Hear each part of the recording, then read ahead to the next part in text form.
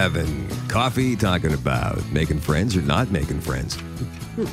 The reason I bring this up in the first place is I caught this article last night, which I read part of this morning around 10 after 6, from the Boston Globe, written by this guy, Billy Baker. And the title of the article is "The Biggest Threat Facing Middle-Aged Men Isn't Smoking, It's Not Obesity, It's Loneliness." He claims, as the article goes on, that as we get older, we tend to lose touch with our friends, the ones that we've made and had all of our lives, or we keep in touch with them on social media, but we don't actually speak to them.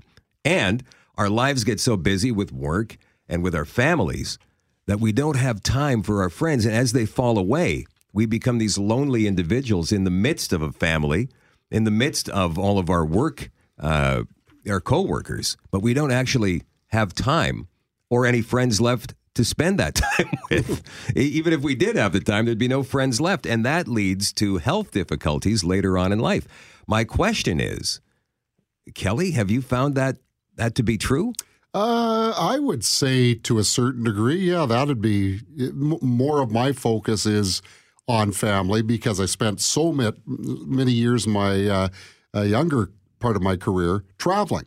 So I have dedicated this last part of my life to spending more time with family. So I would say, yeah, that would, I don't certainly feel lonely at all, though. Right. But let's just say you've got a few extra hours one Saturday, right, where the family's not around. Right. Are you going to spend that doing something on your own, or would you mind going for a beer with a friend if you had one? No, I would probably wind up doing something on my own. Yeah. You know, I mean, like a friend of mine, a very close friend of mine, 2 or 3 weeks ago moved to Vancouver, right? This is a guy I spent most of my friend time with golfing and just hanging out and watching stuff on TV or doing things, you know? And now that he's gone, that leaves a huge void. I don't know how I'm going to fill that time. And these guys say, well, go and join. Well, judging by the conversation you just had, you could go to Haddishville. And have one of the fall suppers, right? Maybe make some new friends out there. What about you, Jeff? You know what? I know what I'm going to get from you. But what's that? Hey, I love it. I think it's great being on my own. I have a lot of friends, and I make a point of trying to keep in touch with them, especially the married ones who have little kids, because it gets tougher for them with their schedules. But is it tough for you to go and put yourself in that environment with all these kids and family? I like them. You like that? I like the kids for the most part. It's a different... And after 3 hours when I'm sick of them, I just go home. So you don't have to deal with them 24/7, right? No, and they're, I play hockey with them and stuff like that. It's fun.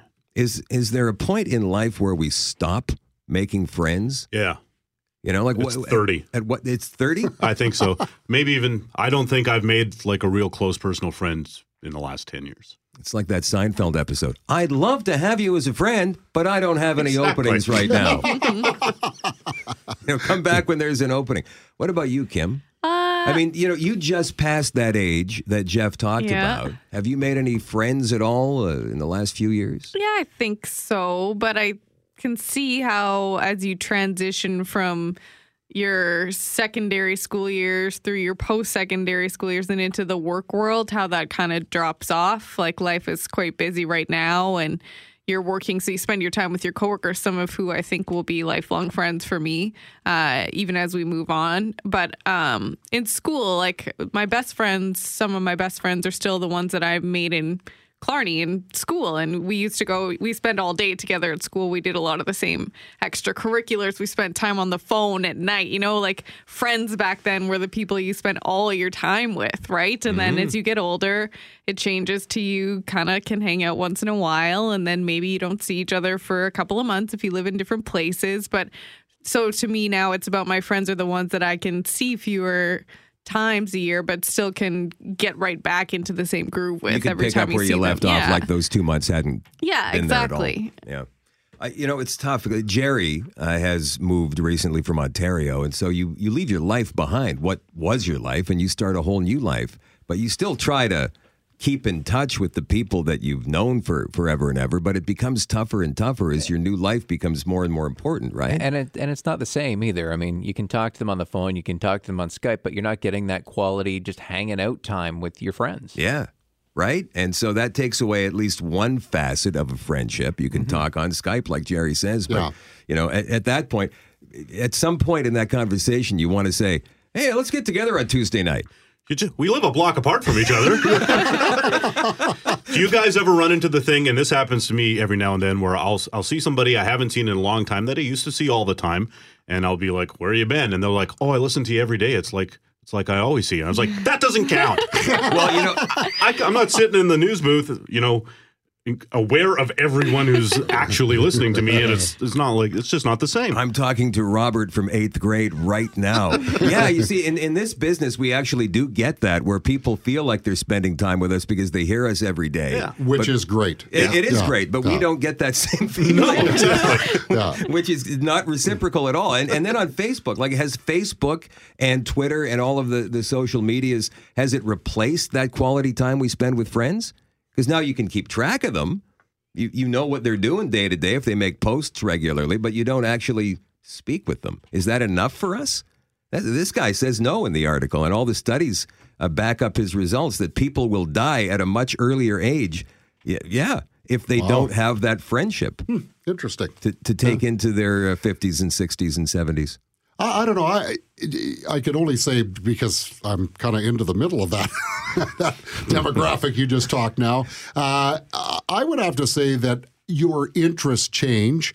I like puttering around the yard. I like doing things on my own. If I'm watching a hockey game, I don't want anybody anywhere near around me. I want to be able to train my focus on what's going on.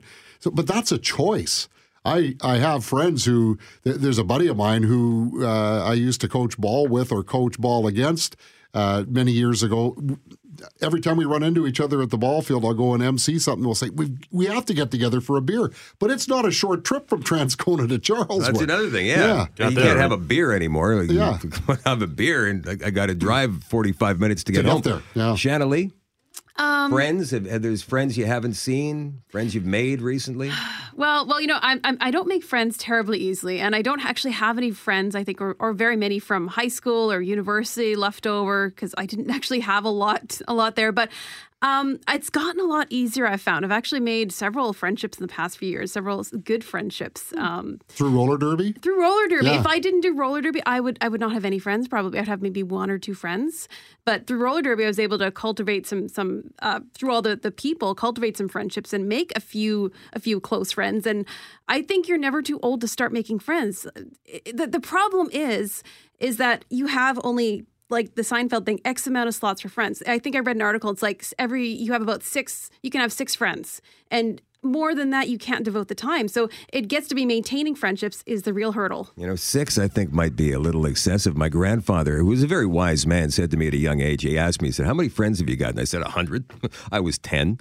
And he goes, no, you don't have 100 friends. You've got 100 acquaintances. He said, through your whole life, you may have 3 or 4 really, really good friends. Yeah. And you'll know it when you meet them.